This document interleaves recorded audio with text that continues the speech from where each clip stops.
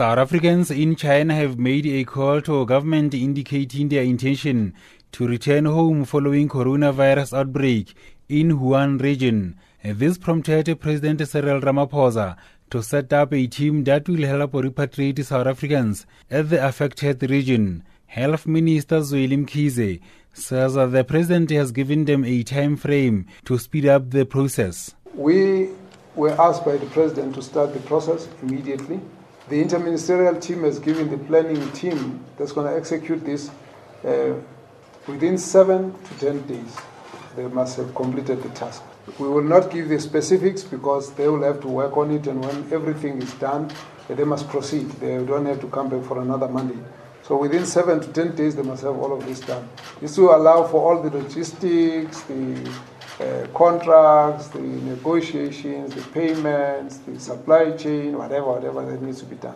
However, Mkhize says that the numbers of South Africans willing to return home keep changing. The figure keeps changing. Right now, the figure we have is that about 201 South Africans are living in the area of Wuhan. 151 have indicated the wish to be repatriated. Cabinet therefore instructed the interministerial committee to effect the plans to evacuate those and repatriate those citizens. We're making an effort to locate the remaining 36 South Africans in Wuhan.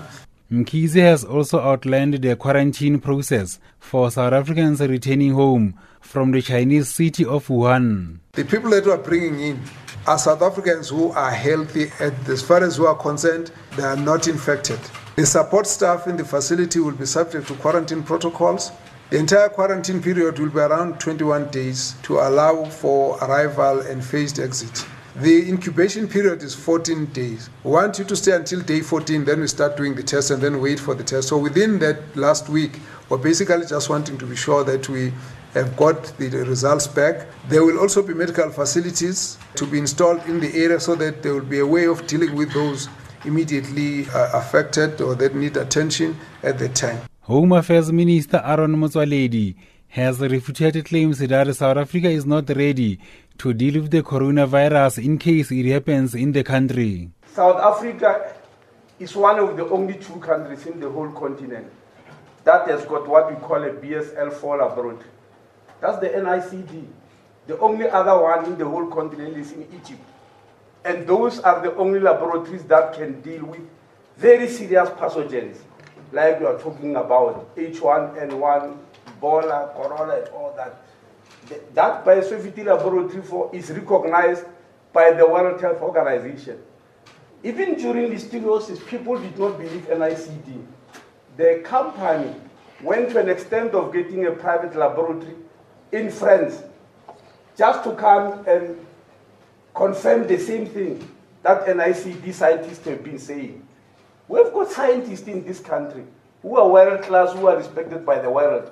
However, South African Medical Association, SAMA, says that the country does not have the capacity to place a large number of people on quarantine.